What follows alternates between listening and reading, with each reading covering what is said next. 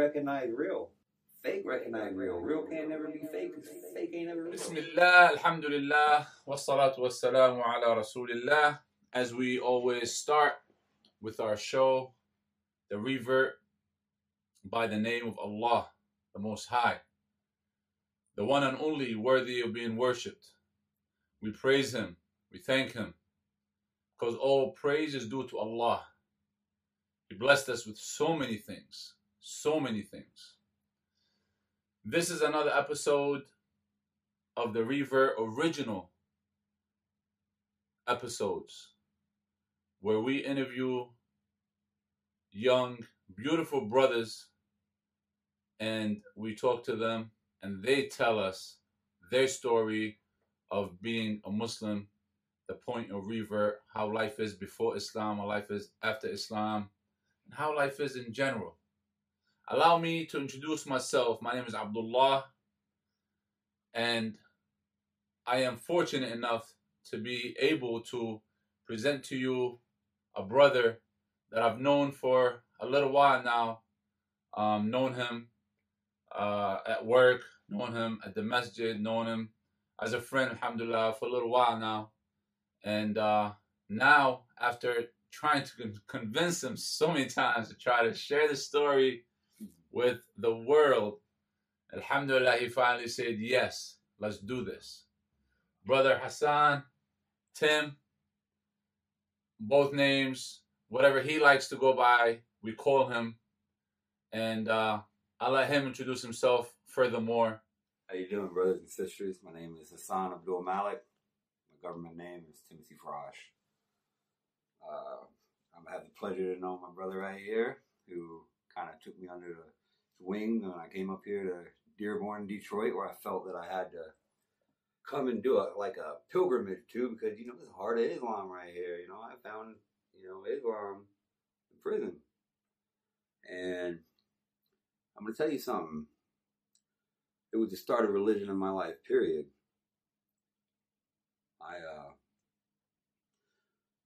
I grew up in a family in Texas, and it was a bad family. And it wasn't a bad one by choice.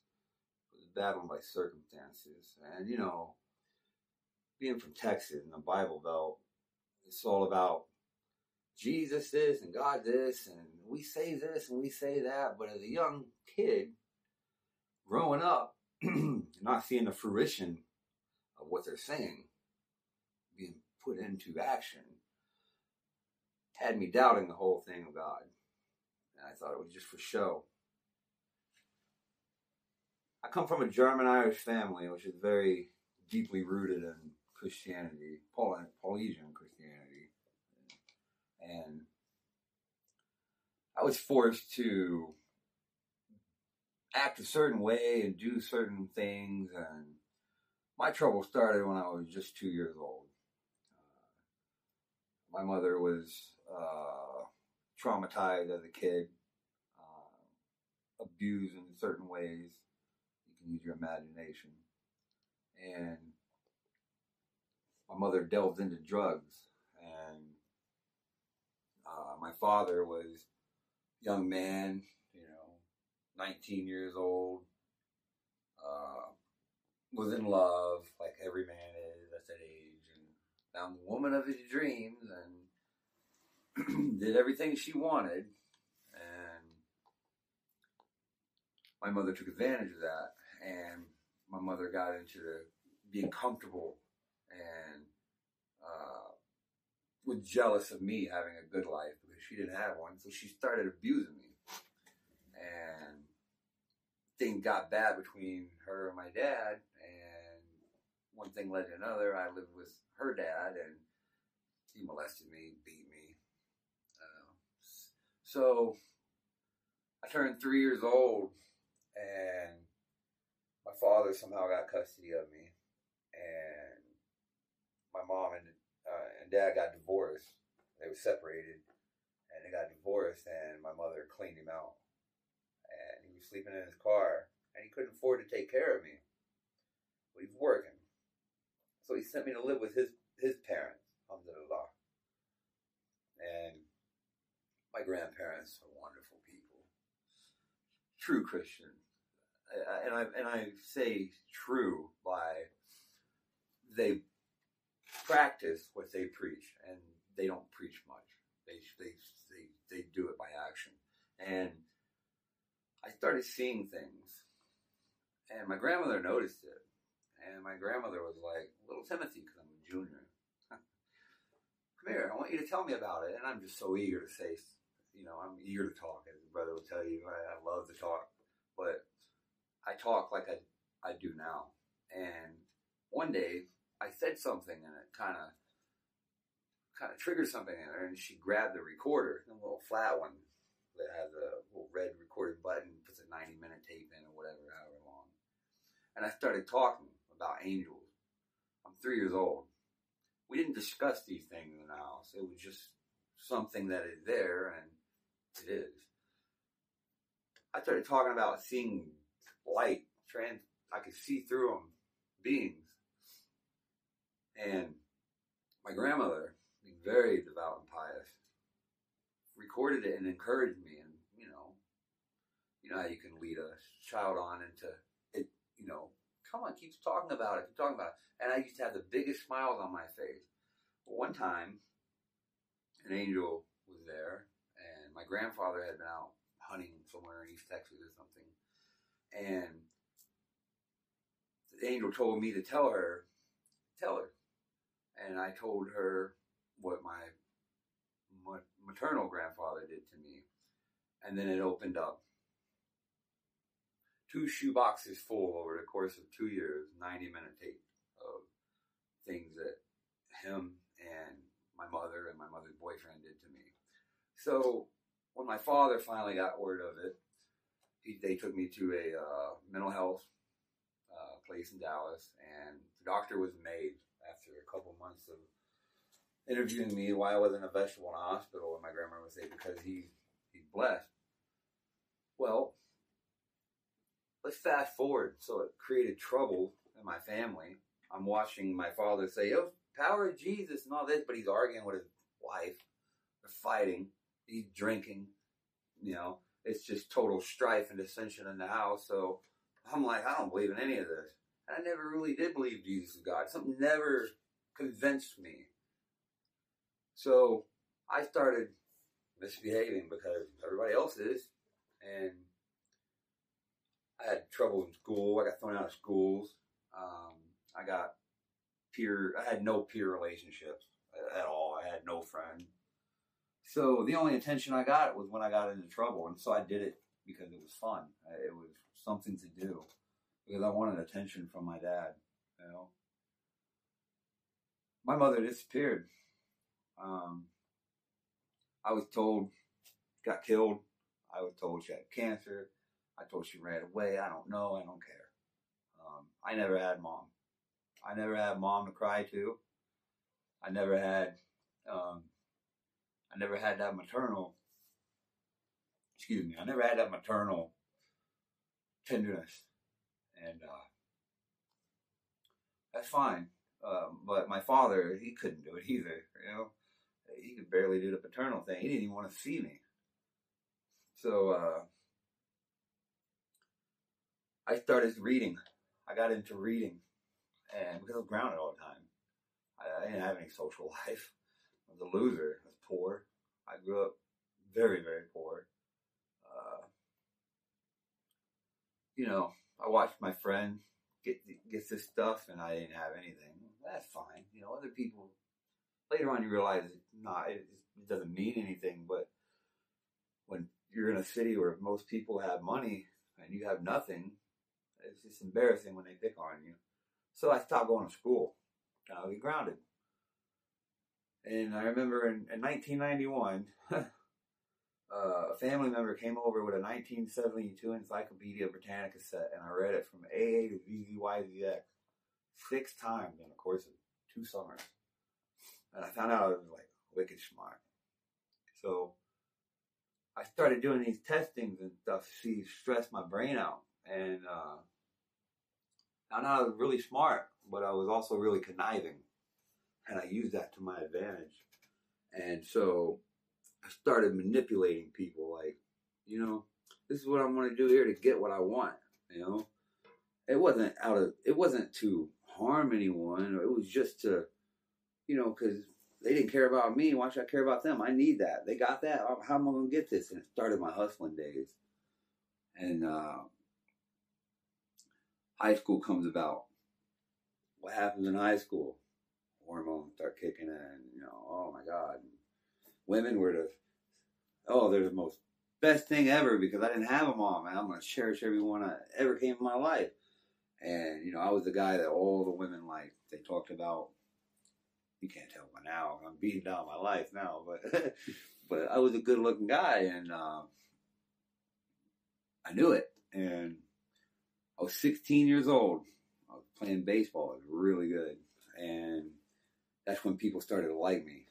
And I played baseball. And this one girl goes, I got a new Mustang, 1997 Mustang. I was like, right on. She's like, you want to go smoke this blunt and, mess around? I'm like, of course, who doesn't? And we went on the blunt ride, and I didn't get to mess around. And a couple days later, it was the University Interscholastic League in Texas was the ruling figure for high school athletics in the state of Texas. Decided they want to do a pop urinalysis. And guess what? The one thing I was good at, besides hustling, just went out the door. Because I wanted to be cool and smoke weed. And a month later, I ran away to the state of California. So I get to San Diego, and I'm a kid. I remember I had nothing. I see this woman on a dock, prettiest woman I ever seen in my life. And I seen a critter I ain't never seen. I ain't never seen the ocean. I'm in landlocked Texas. I said, what's that? And she goes, that's an otter. I said, that's what I thought it was. She goes, where are you from? I'm from Texas. I talk like this. I said, you're the prettiest thing I ever seen in my life. And she was 16 years older than me. And she said, I'm from Connecticut. All right, that's cool. What do you want to do? I ain't got nowhere to go. What's up? She's like, we can get together and all this. And long story short, that was the beginning of my trouble with women. Because I was with her. I had 3 kids with her. Didn't know what I was doing. It was all about sex and money and what do we do with these things we created, these kids? We got to take care of them. Oh, okay. Well, how do I do that? I pretty much raised myself. God was never there. Remember that. It was in the background. I caught my first case, 1999. And I got sentenced to probation. 2 years later, did my first prison sentence. 2 years. Because I got tired of walking in on my old lady. The mother of my children was the 7th, 8th, 9th guy. I didn't learn, I didn't want to give up on her like my father gave up on my mom. I wasn't going to do that. I didn't want to do that for a kid. But it was Allah subhanahu wa ta'ala's will for me to go through this because I'm stubborn, and I need to learn that just because that seemed like it's the best situation for you, you got to get out of that to get your life together. And I was stuck, and she used it. And she used it to get back at me. The mother of my children used it to get back at me for all the pain she had going on in her life. So I get out of prison and I run to California. And, I got into the marijuana business. And this is when life really took off. I met an old man, and he goes, son, you're holding a sign with scissors on it. You want to trim? You want to trim marijuana, right? I'm like, yeah. Okay. Come on, get in the truck. He goes, you hungry? I'm like, yeah. So he buys me a hamburger meal and all this, cigarette. You smoke weed? I'm like, yeah, I smoke weed. He goes, you got any? I'm like, yeah, I got some weed. I have a little bit of bud, whatever, not glorifying it. He goes, that ain't weed. He throws it out. He goes, reach under the seat. I pull out, says, mason jar. It looked like little Christmas trees. I said, this ain't weed, man. What is it? He goes, that's marijuana. At this time, marijuana was highly illegal. So he goes, all right, I'm gonna call my wife and see if you can come to the house. And, all right. She said it was all right. She goes, he is not coming in the house. And he's all right. He's not coming in the house. Okay, all right. So they put a tent outside. I go to sleep. I wake up. I didn't realize where I was at. It was this big, huge house in the middle of a forest in Northern California. I thought California was all palm trees and beaches. No. So I'm going around being nosy. I didn't hear anybody up, so I go around the fence. And just as I'm about to open the fence, he comes in. He goes, so, you want to know what I do, huh? Yes. So he takes me around back, and I seen a bunch of mushroom-looking bushes, huge. I said, oh, my goodness. He goes, I'm a medical marijuana cultivator. I do this for the government. I'm a multi-millionaire. Yeah, and how do I get this? He goes, well, you're going to come over here, and you're going to trim. Oh, okay, cool. So where's the scissors? He's like, no. Pulls out a 36-cent Husqvarna chainsaw. He goes, get up there and trim that tree. That's what you want to do. I did it. 2 hours later, I came down from that tree. The point was, he wanted to see what I could do and how my will was. How was I driven enough to do what it takes to get what I want. Okay. So let me interrupt for a little bit. And Brother Tim been going on for, mashallah, about 15 minutes almost. Oh, damn. Non-stop. Amazing story so far. Beautiful. So he started off. So he started off with a little bit of God in your life. You felt God. Your grandmother was religious somehow. You saw that your family were calling to a religion, but they weren't really practicing. My grandmother, my grandparents were. My father wasn't. Your father wasn't practicing. He was saying. But your grandparents were practicing. Oh yeah, very pious. And then you had what you really wanted, which is baseball. I found that later on, yeah. This was the thing that you really wanted to get to, but something happened that got you away from that. And then you run over to California to find something new. Hopefully, better life, better situation. But you found that girl in Cali who is originally from Connecticut, right? Right. What happened there? Did you stay in Cali or did you go over to Connecticut? We went to Connecticut and I lived there for a while, and we had a whole bunch of domestics. So from west to east, huh? Brother, I've been all over. Man. But it was a couple years in Connecticut. Kept getting cases of domestic possession of this. So just a lot of trouble. A lot of strife. Self-induced trouble, man. It was nobody's fault of mine. I allowed it to happen. And I did some of it, Somehow. But it must be trials that Allah subhanahu wa ta'ala is putting you through to be experienced. It's all about experience in this life. Allah puts us into so many trials so we can learn things. You must have learned a lot of things. You can write a book out of these things that you learned in life. Yeah. And now you're back into Cali with this new experience of yours. Now I'm back in Cali alone. With kids on a different coast, and a woman that hates me. Because I wasn't man enough to do the right thing at that time. It was all about me. And that's all right. So I met this man, I started doing the weed thing, and I started growing. I started learning how to grow. So he taught you how to do the actual business. Taught me how to actually do the ins and outs of it. So by the third year that I'm doing this, I'm eating Thanksgiving dinner with him and his family. And he says, hey, Frog, here you go. Because my last name in German means frog. So, here, man, he handed me this brochure. I'm like, what's this? He goes, well, first you're going to get your GED. And then you're going to go to college because you're hella smart and you're wasting your life. Oh. He saw something good in you, huh? Yeah, he saw something good in me, and like a son. And I never took advantage of him.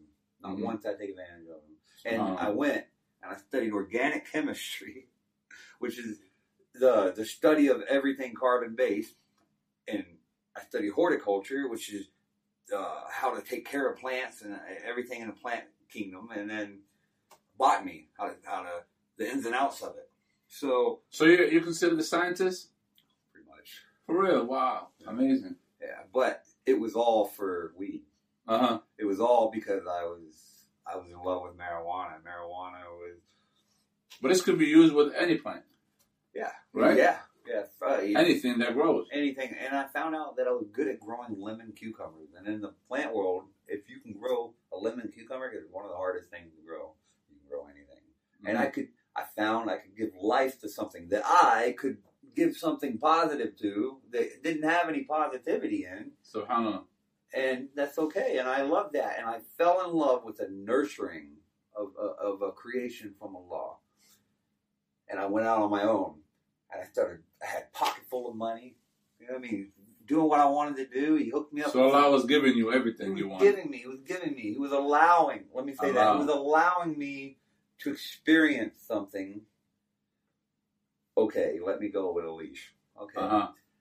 And that was before that. You didn't have that. I had nothing wrong. You didn't have anything. Nothing.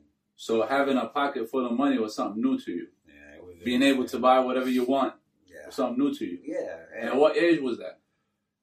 23. At 23. Yeah, about that age, 23. So you ready to buy everything that you can lay your eyes on, huh? No, I was wanting to impress people. To be like, see, I got this because I'm this and that. And it was not so much a facade. It was now you can't make fun of me anymore because I have this and you don't. And this is because I'm the man. And whatever, you're young, you're dumb, you know. It's a covering my wound type thing, you know. Right. So I'm walking around with a pocket full of money hitchhiking because that was the thing to do. And I'm in Wyoming and I see this woman dancing. And I'm like, oh my goodness. Ya Allah, she's the prettiest woman I've ever seen in my life. And I had to stop and talk to her. I said, hi, how are you doing? Long story short, she's from Texas, had traumatic experience. We hit it off. I said, well, why don't you come to California with me? I need help with these plants, you know. Wow. I'm about to start having my own property and doing this and, you know, doing my own thing now. And she did. And she had been severely beaten by the father of her kids and had head trauma where she was in a coma and she didn't remember anything that happened. And she had some issues. Now, we went to her family in Austin. I met them, had a good rapport with them, and did this and that. And one day we got into an argument, and I don't remember what it was. I think we were camping. I think it was cigarettes. I didn't have any cigarettes or something, and excuse me, it's very hard for me, man. I'm good. She comes back from, you know, going foraging in the forest, you know, looking for critters or shiny rocks or panning for gold, because that's what you can do out there. It's God's personal campground. Right. And she comes back with a blue nylon rope. This is June 9th, 2012. And she goes, you know, I'm mad at you. I said, I don't care. I don't want to talk about it. I'm making chicken fajitas on my campfire grill. I don't want to talk. I don't have any cigarettes. I don't care, you know. And she goes, that's the problem. You don't care about me. I said, listen, I love you, but you're getting on my nerves right now. Leave me alone. And she goes, I'm just going to go kill myself. I said, why don't you just go do it? Just like that. You didn't think of it anyway, because I never thought before I speak. You didn't think she was going to actually do anything. No. It's just something that people say. I didn't know the power of my words over people in my life at that time. I didn't know that I had an influence over them because I was nobody. Mm-hmm. Who's going to listen to me? Nobody paid attention to me. She did. And people that were camping across from me were like, look, man, she's been gone 20 minutes. Oh, you're right. She come back every 15 minutes. Yeah, why don't you go that way and I go this way? Man, don't tell me what to do, man. That's my life. I'm good. I go this way. They go that way. Supposedly, I don't remember. I scream. And I saw her hanging from a rope swing where people would jump into the river. And this is the first time I've seen somebody that I love dead. Mind you, I've never been to a funeral for a family member or a friend. But it was, I stripped to my pants and I ran. And I stopped the lady. So this is what they told me afterward. I stopped the lady driving to the campground. I said, my wife killed herself. Please call the police. I grew up in the city of Dallas. I hate cops, you know. I remember coming through with 9 different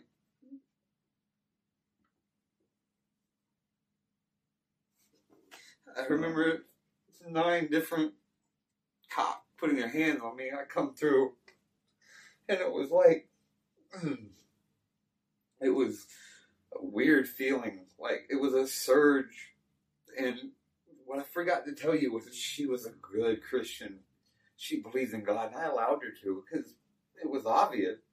You know, deer would eat graham crackers out of her hands. Little kids would leave their parents and run to her, and it was amazing. And God, give me the strength. Take a minute. Take a moment. No, I'm sorry. I gotta get this through, or I'm not gonna stop.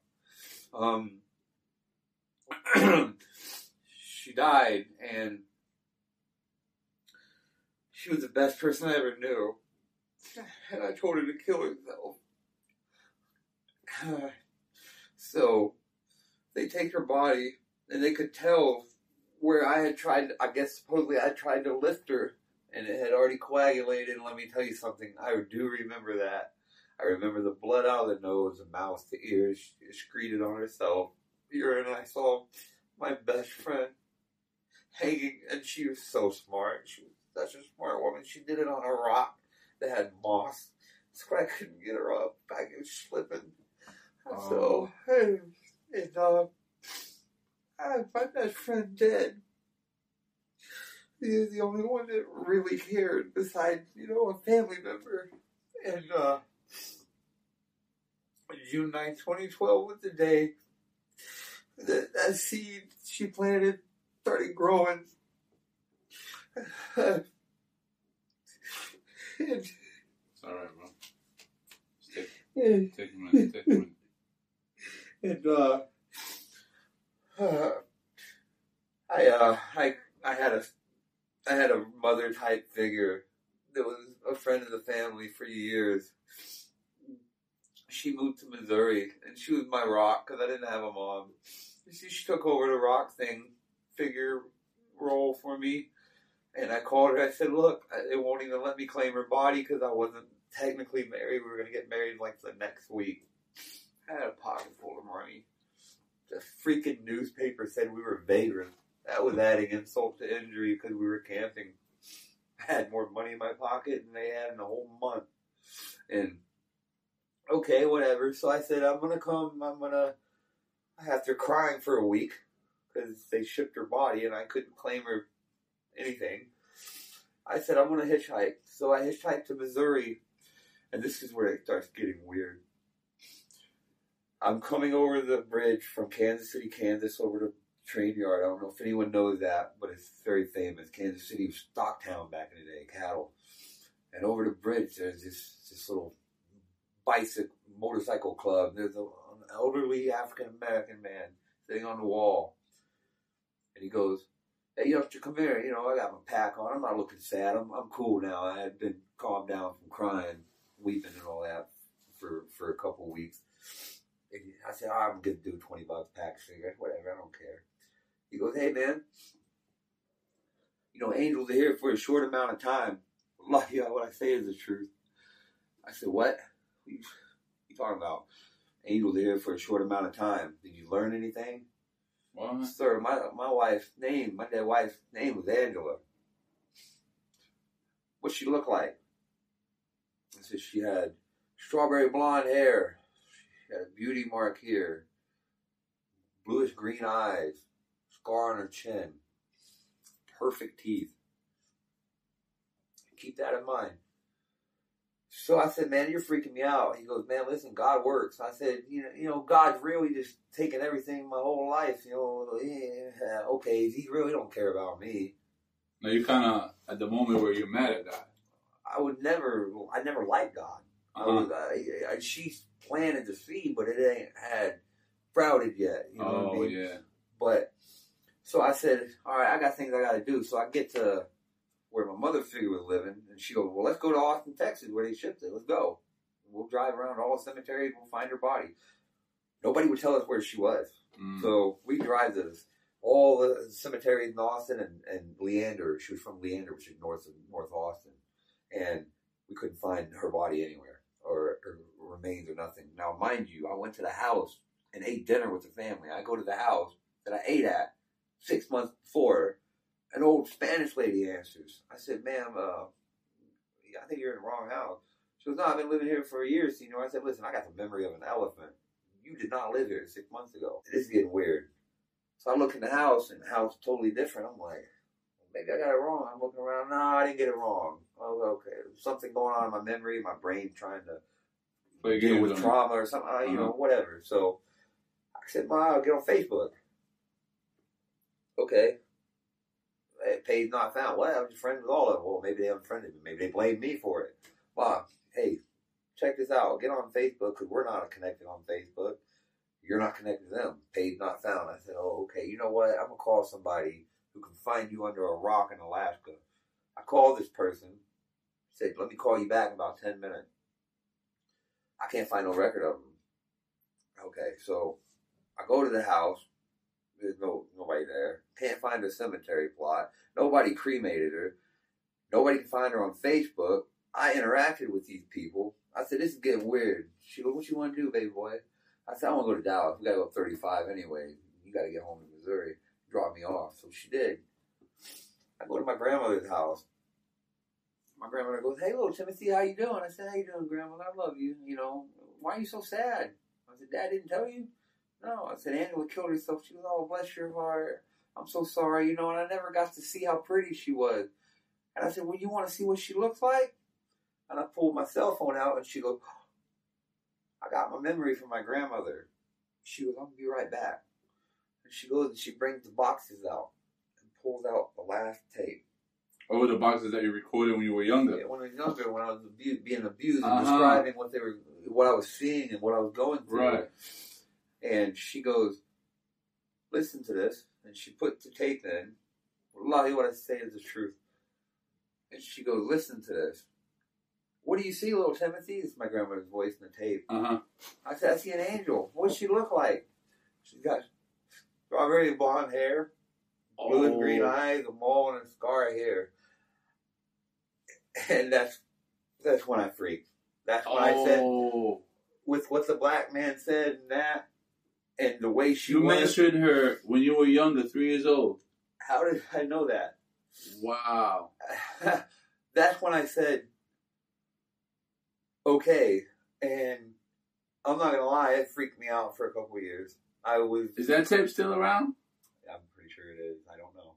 I'm pretty sure. Wow. My grandparents are pack rat. I'm pretty sure it's around. This is crazy. Yeah, so when she died, she planted the seed of God. Here, this is Allah subhanahu wa ta'ala and his will of, okay, we're going to break this guy. Me not knowing it, losing control of when I thought I had started gaining control. Oh, so you know everything. Well, here, you want to make Allah laugh? Not to personify Allah, but tell him you know what you're doing. If you don't know what you're doing. Okay, here you go. You get to see some of the unseen. And it's scary. Because it means that your life is already ordained for you, and you don't have anything to control except your behavior and your mouth. And your intentions.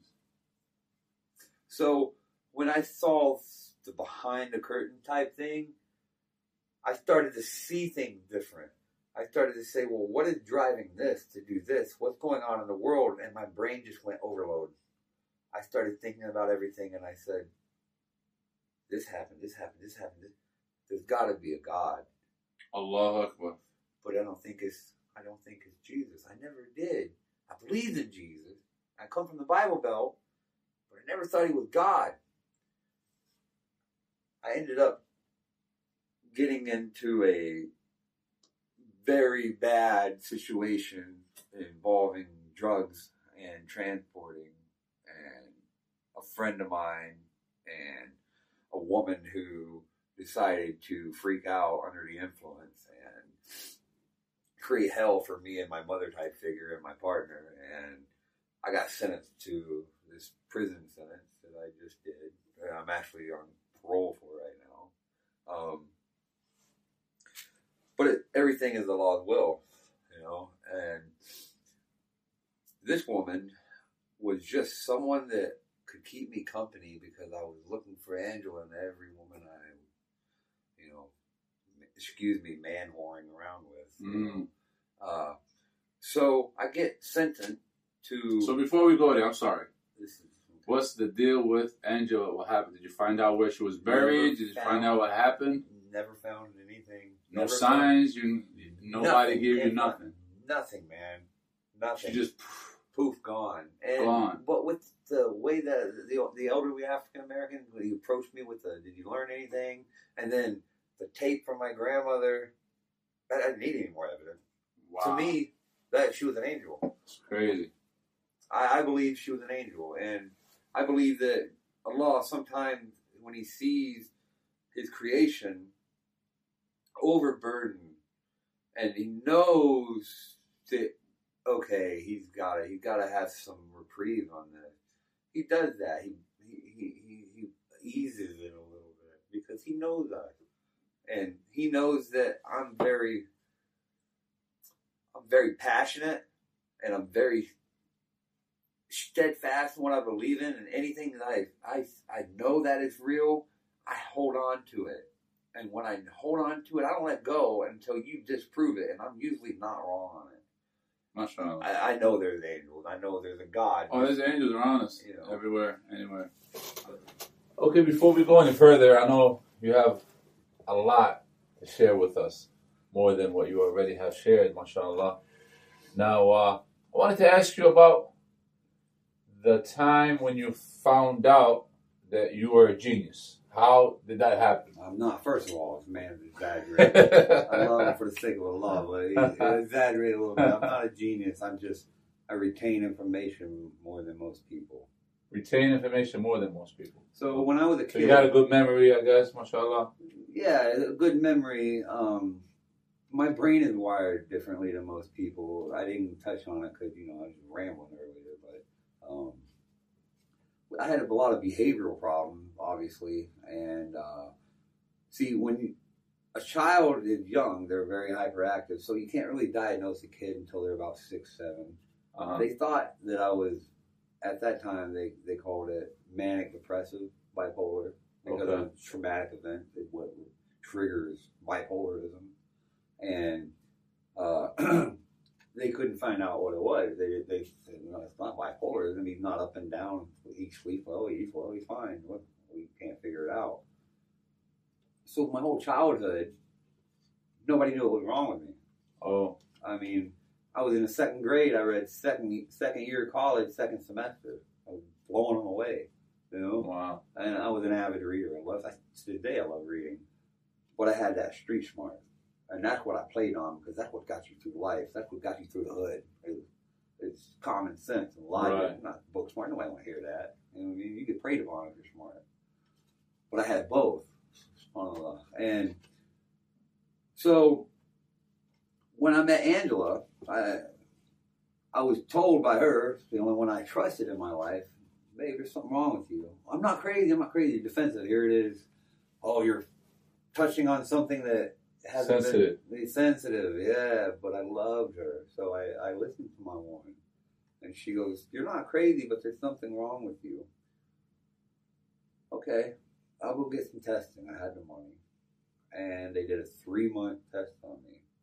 And they said, Mr. Frosh, we want you to come back here and go 2.5 hours away and meet with these people. So for 3 months, I met with these people. And they called me out of the blue one day and said, we think we figured it out. So I go to Sacramento, and they say, Mr. Frost, you're autistic. Now, I have a fully autistic son. He's like, I don't know if you remember that movie Rain Man, where Dustin Hoffman is wicked smart, you know? He's like that. But there's different levels of autism spectrum disorder, and I'm on it. And my son is a savant. He's a genius.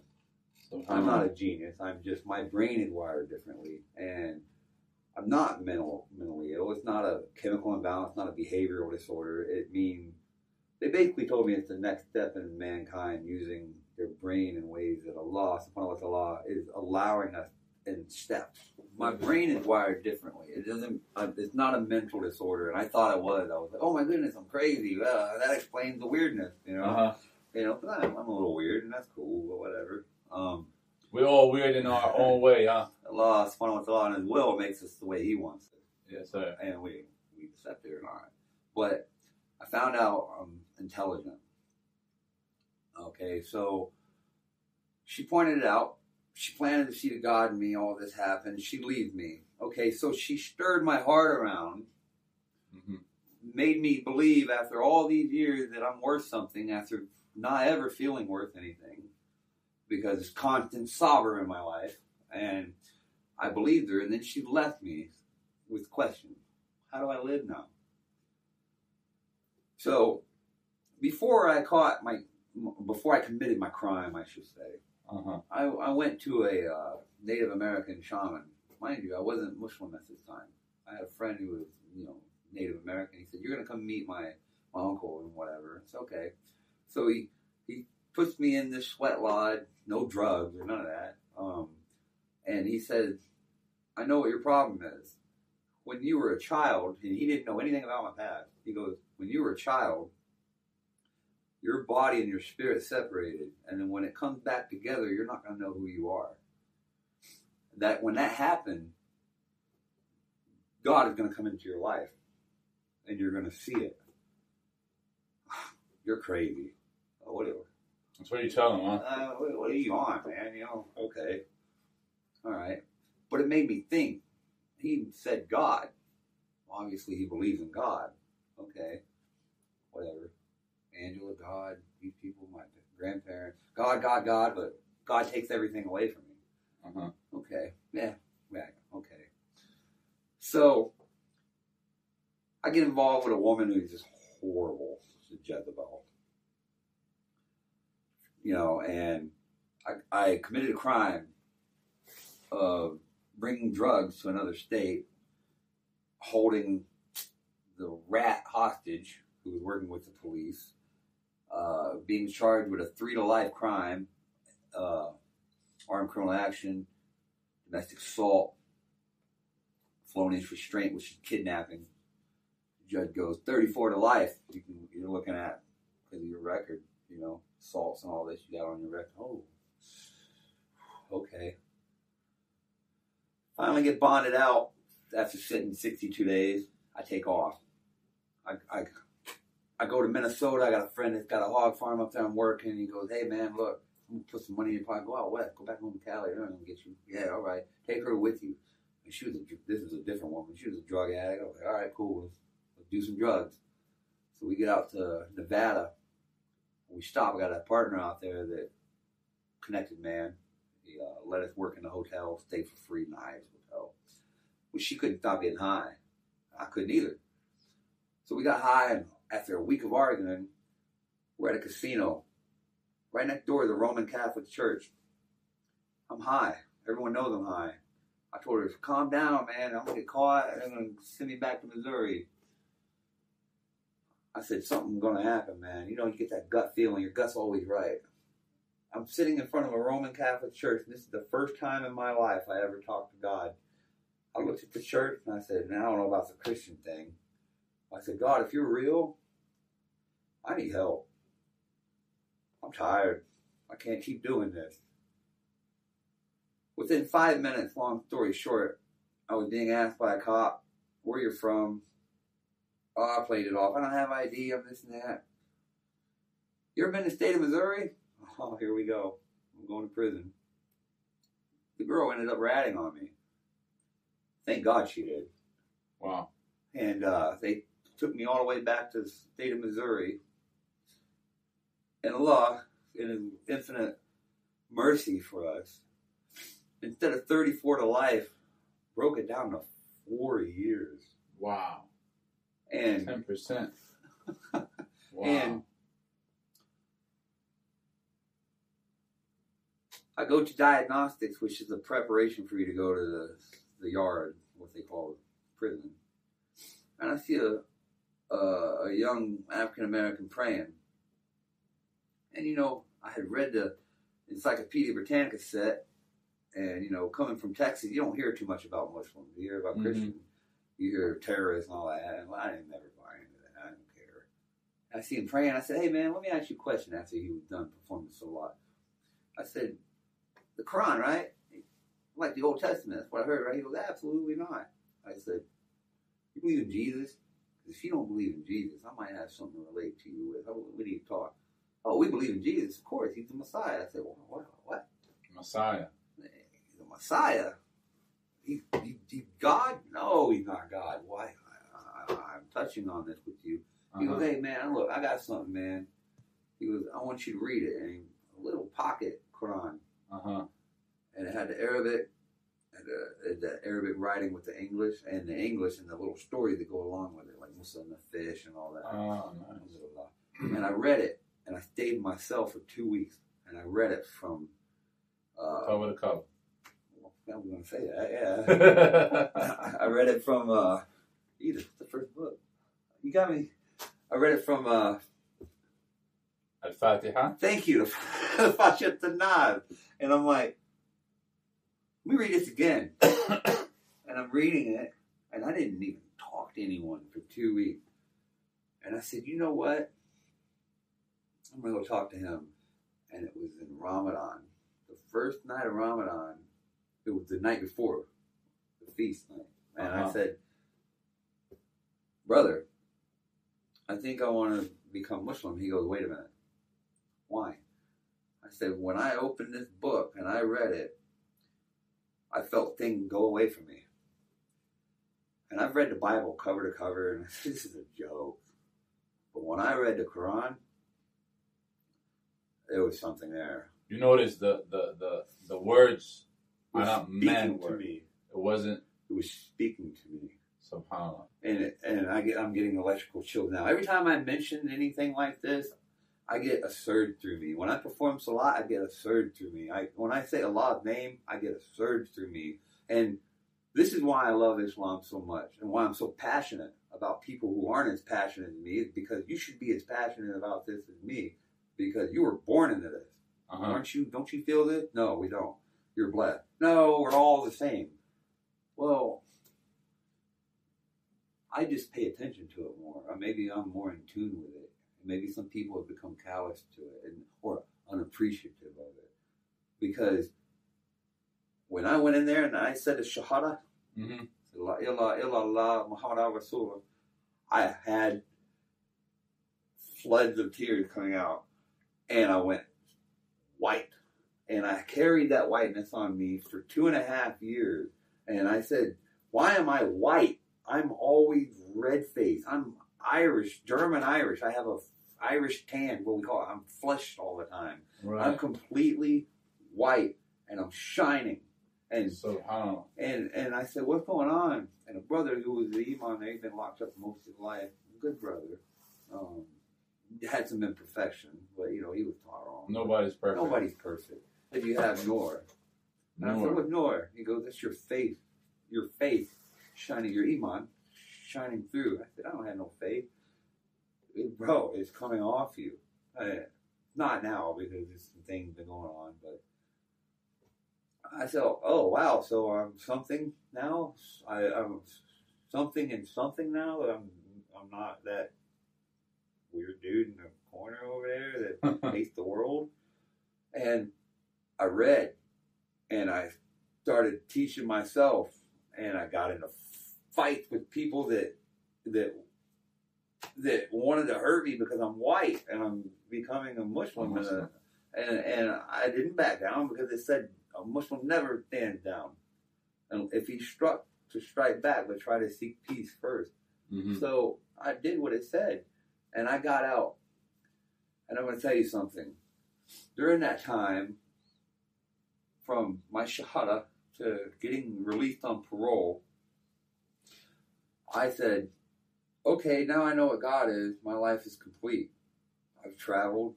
I've had money. I've had kids. I've had love. How many of you have had love where you actually see a woman and you see that is God's gift to me? I screwed it up like everything else, but I had it. I had it, and love never goes away. And Allah, I don't think He loves us. I think it's above love. I think it's mercy. And mercy is so deep because mercy is, I forgive you. Mm-hmm. And for someone to forgive me that doesn't even have to acknowledge my existence, because that's how I felt, was I belonged to something. So everyone said, if you ever get a chance to go up to Michigan, go to Dearborn, Michigan. Well, okay. I just got out. They released me to a halfway house. I'm around drugs. I don't want no part of. I'm Muslim. I'm boasting I'm Muslim.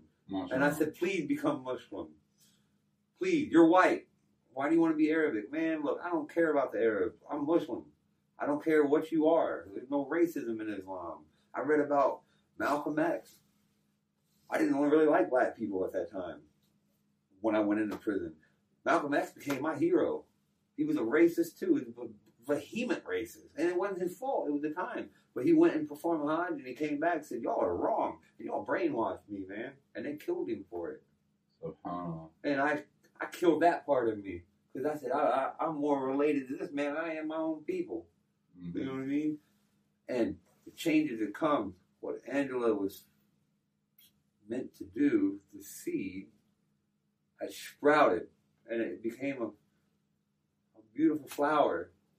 And I felt my life was complete. So I said, I'm going to come to Dearborn. I'm going to see what it's about. They say it's a little Beirut up here. You know what I mean? So I came up here and I seen niqabs and hijabs and Arabs and Arabic written everywhere. I'm seeing Damascus driving here. Everybody's on everybody. I'm like, this is crazy. What is all this Arabic writing? I say, oh, these are my people. And what? There's people not afraid to be Muslim here? Man, wait a minute. We're being persecuted everywhere. Man, we don't care here. But I saw the ugly side of Islam too. I saw people looking like they're going through the motion. Like, where's your passion? Mm-hmm. Why don't you feel the same way I do? Well, everybody's on their own deen, and you should keep that to yourself. Man, I'm not going to confine to your rules. I'm telling everybody, because I didn't have God in my life. Now I know that God was there the whole time.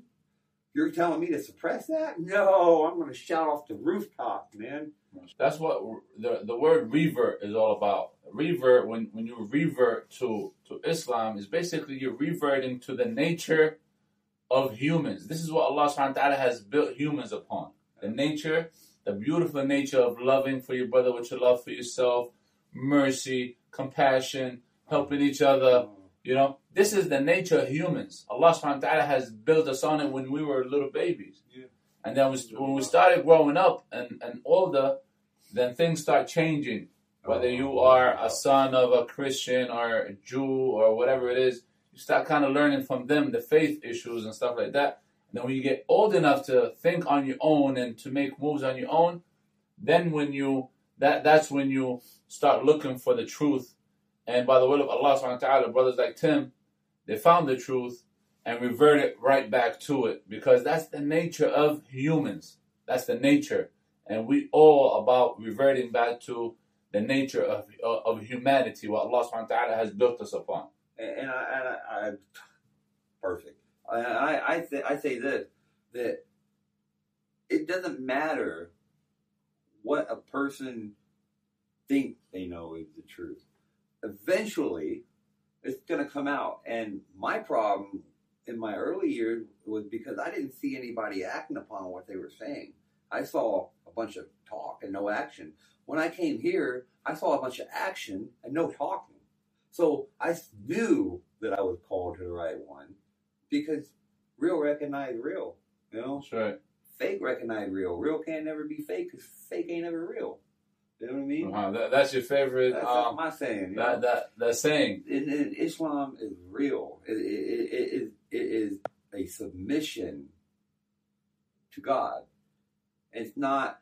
People say we don't worship Allah. We worship Yahweh or we worship God. Listen to me. That's just Arabic. That's not even Islamic. That's it. The word Allah is God. You go to Arab Christian, they say Allah. They say Salam Alaikum. You know, it's just He revealed it to the other party. You know, you know, Hebrews and Arabic and Aramaic is all stepbrothers, stepsisters. It's the same. And there's a force in this world dividing us, man. Yeah, changing things around, alternating things, manipulating. That's what the shaitan has been doing ever since he was created on this earth, is to always manipulate humans to stay away from worshiping Allah subhanahu wa ta'ala. And this is what we're created here, is to worship Allah subhanahu wa ta'ala, the one, the Almighty, the only one worthy of being worshipped, the only one worthy of being worshipped, Allah subhanahu wa ta'ala. We ask Allah subhanahu wa ta'ala that you benefit from this story. We ask Allah subhanahu wa ta'ala to forgive us if we made any mistakes in this session here. We thank Brother Tim for sharing this story. Again, it's been very hard to try to convince them to share this story. But I think it's due, you know, because this will touch a lot of hearts. I know you're watching, or you might be listening on the podcast, or you might be knowing the brother, or, you know what I'm saying, knowing me or whatever, and hearing this story somewhere and being touched, because the stories like this, they humble people and they make people realize that Allah subhanahu wa ta'ala is great. Allah subhanahu wa ta'ala works in mysterious ways. And all we here doing is sharing information with y'all. We're not the most knowledgeable people in the world. We're not claiming to be. We're here just sharing these beautiful stories. If you have any questions, you have any comments, you have anything, any feedback, please communicate with us. Contact us through YouTube right here, through Facebook, by going to the Revert Show, through the podcasts. We have podcasts. If you look for our podcast, The Revert, on iTunes and Spotify. We are live also on 1440 AM WMKM Detroit, in Detroit on the AM station. Please look forward to listening to us on the radio. We're only 30 minutes on from 12. You put me on blast like this on all this. Oh man, 12 noon every Tuesday, Wednesday, Thursday, and Friday. If you're from Detroit, you can hear us, inshallah ta'ala. And again, thank you so much for watching. Please don't forget to subscribe, share this beautiful video, comment and like, and, you know, we ain't got to tell you anymore. Thank you very much for being here. Thank you, Brother Tim, for being here. Thank you for allowing me. We really appreciate this. And Alhamdulillah Rabbil Alameen. And as we say, as the Prophet ﷺ has taught us, when we finish a session like this, we say, Subhanakallahumma wa bihamdik, ashhadu an la ilaha illa ant, astaghfiruka wa atubu ilayk. Peace.